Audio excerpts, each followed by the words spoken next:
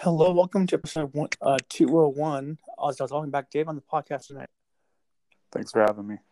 Not no problem at all. So Zags, second place in the Atlanta Michigan. Thoughts overall of what they did over there?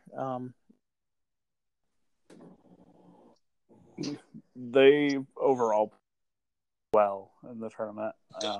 Dealt with injuries in that first game, and letting the game against Oregon go into overtime just took down their legs as far as they were tired by that championship game. Yep. Let's start off with the game against the injuries. The big one of Watson is Southern Mississippi. Thoughts on him long term? How far I think he'll be out for? He rolled the ankle. I think I heard someone say high ankle sprain. Those can change because it's a lot of it's pain tolerance. Okay, so just how much he can handle. Mm-hmm. And what about Gilder and Woolridge? Do you think they'll be out long or just after the pain as well? And those are the injuries. They both played, so it's just going to be a matter of tolerating the pain for both of them. Woolridge is a past injury that flared up on him. Okay. Gilder tweaked the knee. He didn't play much at all in the last couple of games. Gilder, that is, because maybe just because his knee is bothering him. I'm not sure, but we'll see how it goes down the road, though. But now on the court, though, Corey goes off for Southern Mississippi, ties the career high 28 points, 7-8 from 3. Thoughts on his game one? This is what we've been waiting for Corey since the first game of the season. He found a stroke after being cold for the last 5 games or so. But he played really well. He went to the basket a couple of times. He started off hot from 3. Yeah, he was everywhere. It was pretty awesome to see. I put on click there for game one there. And then off the bench, though, Ayayi, 21 points, 12 6 assists. Has Joel surpassed your play so far this season so far? Absolutely. He was much needed with Gilder and Woolridge getting injured. We definitely needed the minutes from him. I'll move on to Oregon. So the Zags are up by 17 on Oregon in the first half. And what would you attribute to them, the collapse down the stretch there in the first half there? I mean, I wouldn't necessarily say it was a collapse. Oregon was missing a lot of shots that they make. And we got a little cold. Yeah, that's true. And the turnovers didn't help. No. There was I think it was Corey turned over the ball. Yeah, it was bad. Yeah. And one of them led to a fast break. It did. That kind of swung momentum. But with that being said, though, how resilient is this team? They battled down with a 7-man rotation and gutted out a 1-point victory over the Ducks. It was a super resilient effort. I'm just a little peeved at their sloppy play there at the end. Only because Woolridge, being a senior, should know time that's on the shot clock and know going, because that's a wasted possession that gave them time to go down and tie it. And then the fact that they couldn't box out CJ Walker, that whole second half was ridiculous. I think I heard 13 offensive rebounds that we gave up. That's too many. Yeah. That guy is pretty. You should bug him out though. Now Phillip was the star of the game, 20 points, 15 rebounds. But what do you think of his performance in that game? He did really well. he still struggles with a physical big man, which is going to be hard when we go play North Carolina and when we get into the tournament. With that being said, though, it seems that Phillip down the stretch was a tick or two slow, wasn't going straight up or being hesitant. Would you agree with that? I think they were worried about between Timmy and Petrushev. They were worried about the shot blocking abilities that Oregon and Michigan had. They altered a lot of the shots, so you could find the bunnies that they were missing, that they were worried about things on the other side. And I just thought that Phil didn't go up strong at the dunk like he usually would, though. Like you just wait like a minute to go up, so he missed the shots. So he doesn't choose to dunk a lot, which he probably should, but he lays it up and things like that rather than throwing it down. All right, now going to the last game. Now the Wolverines put one on the Zags in a title game. Do you think the injuries and the combo of our starters was a factor, and to add the fact Michigan couldn't miss anything? It was part of it. We gave up a lot of offensive rebounds to Oregon or to Michigan again. Defensive rotations were sloppy, leaving guys wide open for three. Teskey was having his way. Yeah, that guy's good. That tip in that he had at the end of the first half, where he jumped over Petrushev. Yeah, I was pretty impressive. All right, now it seems the only player who showed up that game was Tilly, 20 points. Thoughts on his game, at least? Tilly shot really well, but again, he can't guard the big men either. The Teskeys of the college world. Teskey at 7'2", 280 pounds. That makes us Karnowski and what he brought to the table. Yep, exactly. And on the broadcast, are you a fan of the ESPN split screen? I thought takes away from the broadcast. Some of it. It wasn't a whole game of the split screen, but it I don't mind seeing the broadcasters as they're viewing the game, because to see their expressions as they're commentating is kind of nice to see.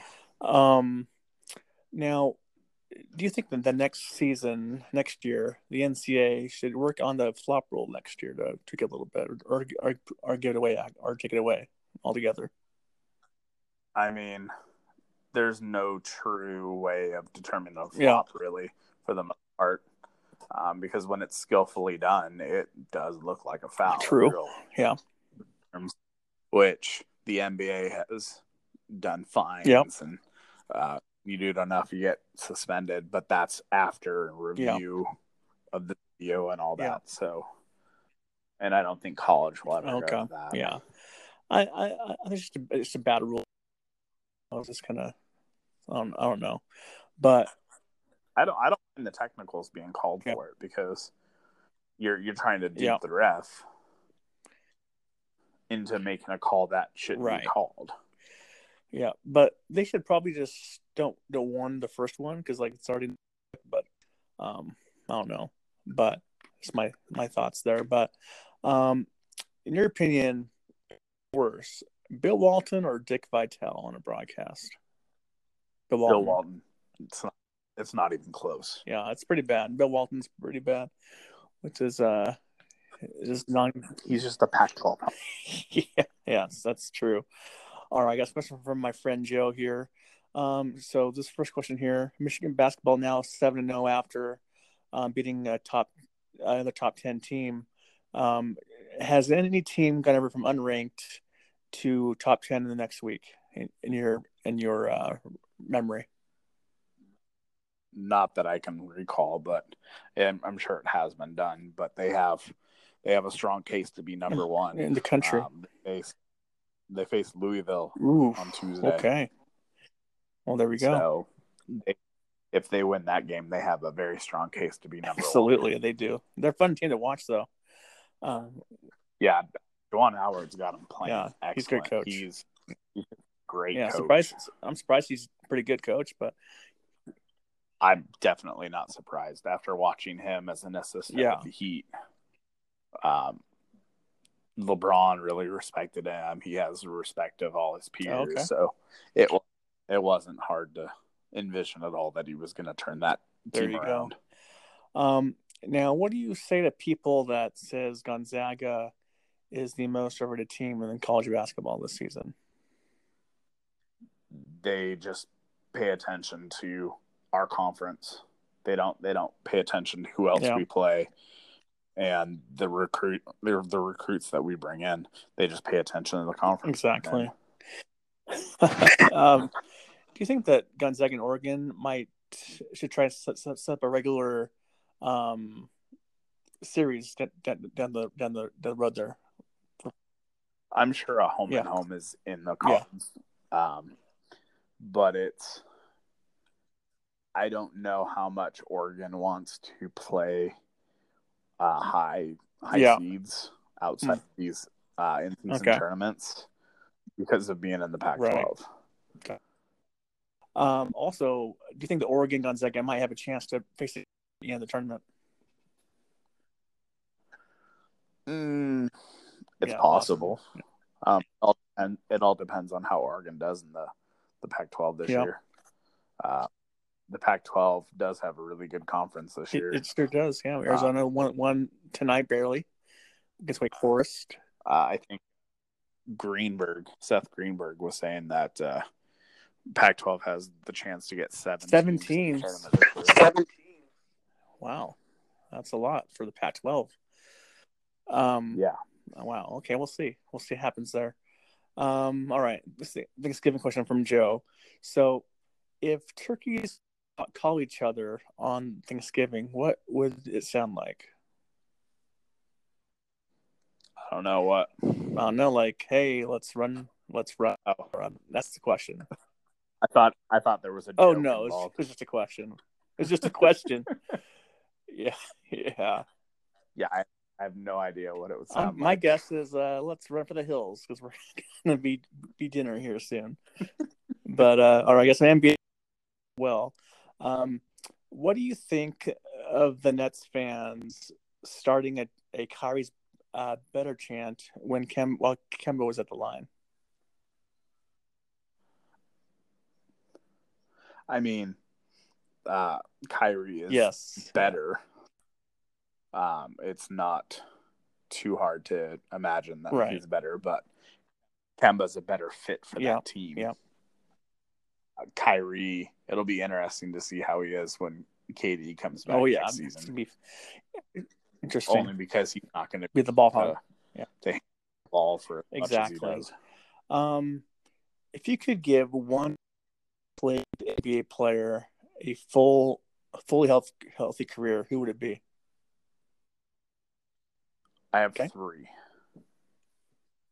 So, number one is Grant Hill. Grant Hill was excellent. Yep. People forget how amazing he was. Number two, I'm torn. I'm torn between Penny and Tracy McGrady. Okay. And then number three is Brandon Roy. Yeah. The knee bone injuries are tough for him. Everybody forgets that Brandon Roy was a perennial all-NBA player. I remember that, man. He was phenomenal with Portland until he just got too bad. His injuries got too worse. Deteriorated. Yeah, when your knees go out, you're done. The one guy I chose for my answer on this was Greg Oden because he was really great in college and then he just couldn't stay healthy. But if he was healthy, he would have just been an all-NBA player, I think, in my mind. For a couple of seasons, but it was right around that time that the NBA started going away. That's true. That's also true. Yeah. Here we go. What if I told you a player with 36,000 points, 14,000 rebounds, 5,000 assists, 14 All NBA teams, and 2 MVPs. What was a top 10 NBA player of all time? I can see that they're not a top 10. And if you were to guess, what player do you think that would be? That player, Carl Malone. Yeah. Yep. That's the guy. Yeah, I was floored to see that. Like, that's pretty. Those stats are pretty good, though. Pretty good stats there. Yeah, you must have been listening to the Bill Simmons book of basketball. I wasn't, but someone sent me a message about it, and because I'm a Jazz fan, apparently, I'm a Jazz fan and all that, so they sent me that. But yeah,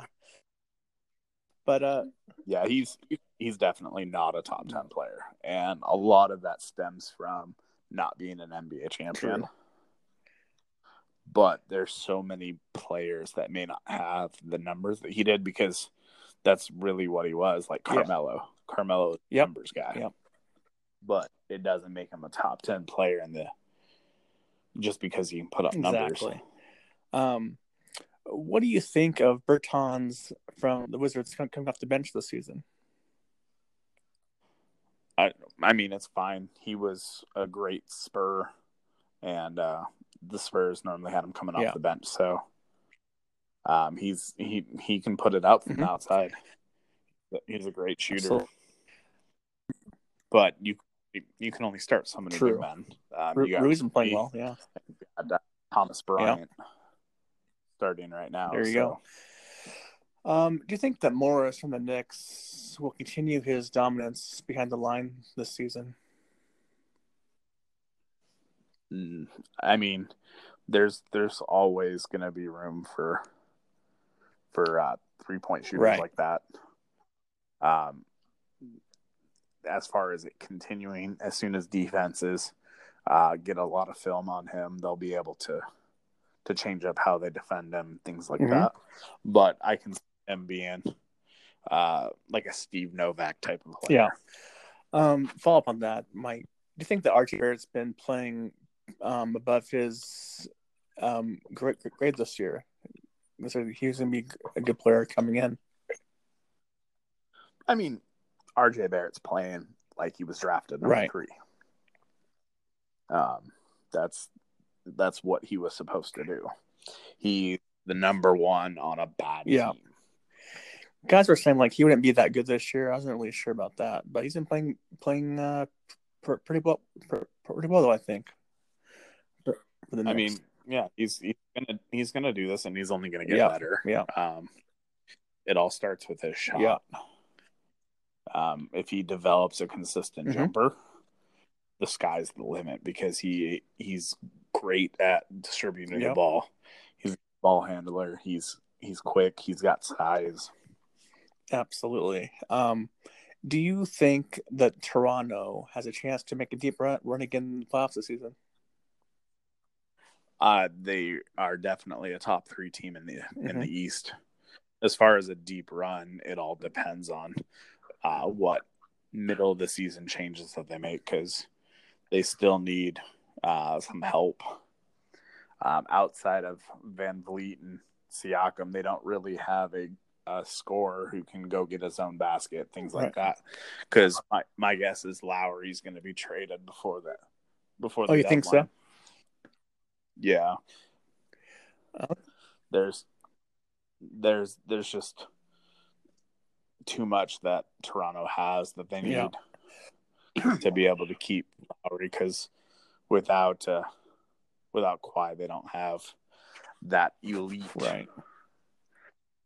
scorer that can go get his basket. Yep. I agree with that. A couple ones that I have before you go. Does the NBA version of Romo exist, or even been allowed to step into a foot in the commentary box yet? I mean, I already mentioned who could be considered the NBA version of Romo, and that's Carmelo Anthony, huh? Carmelo puts up numbers, but doesn't have the playoff victories. I mean, that was Romo. Romo was all numbers. Right. I think he was referring to like commentating wise of Romo. Yeah. I mean, he doesn't commentate anymore, but Steve Kerr. Steve Kerr, yeah. Yeah, Steve Kerr was an excellent commentator. He was fantastic. Yeah, exactly. All right. Let's see. Also, what was your favorite? Is your favorite play? Okay. I'm sorry, what was that? The feed is breaking up. What was that?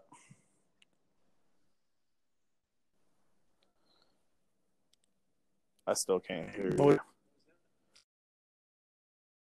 I was just saying favorite NBA play. Hear you. What was the question? Oh, favorite NBA play this year so favorite far. NBA player this year is Luka. Play. Yeah, but Luka's good too. Yeah. One of my favorite plays was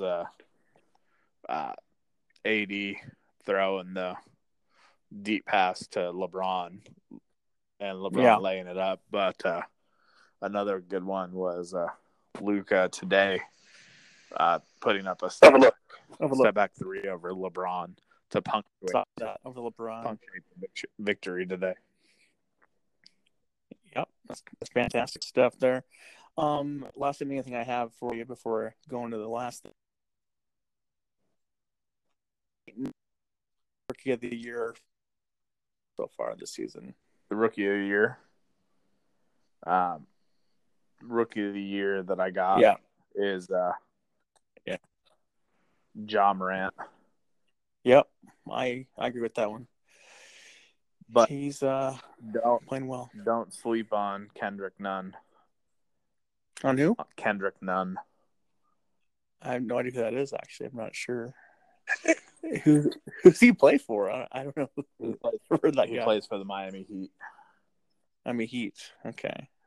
All right. Check him out then, because I've never heard of him before. In his time, but he comes off the bench, averages over 20. Okay. Off the bench? Yeah, 20 off the bench. Very nice. All right. I'll take a look at him. All right. Now, Thanksgiving was this week, so a couple things for Thanksgiving-wise. First of all, what's your ideal Thanksgiving feast look like? Turkey, sweet potato casserole, mashed potatoes, rolls, and cheesecake. Ooh, cheesecake. Okay. Yeah, for me it's turkey. I don't care if it's white or if it's dark meat. I'll take either of those. Mashed potatoes, rolls, green bean casserole is pretty good. That's about it. And then for Thanksgiving, then dessert wise, it's pumpkin pie all day for me. See, I just don't like pie crust. You don't like pie crust? Nope. Okay. Now, cheesecake wise, is it just like a regular? Is it like strawberry or what do you have for cheesecake? I mean, just can't regular. Go wrong with cheesecake. No, you can't. I ate one cheesecake all in one sitting, just the cheesecake by itself. Nothing else. Way back in the day. Yeah, you definitely can't go wrong with cheesecake. Exactly. All right. And also, do you have any Thanksgiving traditions at all that you have every year? No. Nope. No. I just watch football. That's pretty much all my traditions I have. I watched more basketball than I watched football this year, but yeah. Watching sports, I guess you can call that a tradition. There you go. I was downstairs watching at my aunt's house, my phone, watching the Zags Oregon game, and I had a football game on the TV. And my aunt comes downstairs. Why are you cheering? Gonzaga's winning, or blah blah blah. Oh, football game's on. So yeah, that's in the background, but I'm watching the Zags here. Yeah, absolutely. All right. So final thoughts. Going into Texas Southern on Wednesday before we go into the tough stretch against Arizona and Washington. Hopefully, we can use Arlauskas, Zakharov, use them more. Get some guys some rest. because we shouldn't we shouldn't need too much from the team against Texas Southern. Exactly. But making sure everyone's rested for the stretch against the Huskies and going up against North Carolina. And Arizona too. Yep. We're Eastern now. I was just making a joke there. Eastern Washington. First time we played them in like many years now. It's been right. We played the Eags. All right. Well, thanks for coming on the podcast. We'll talk to you next week. Absolutely. Then. Thanks for having me. Yep. See ya. Later.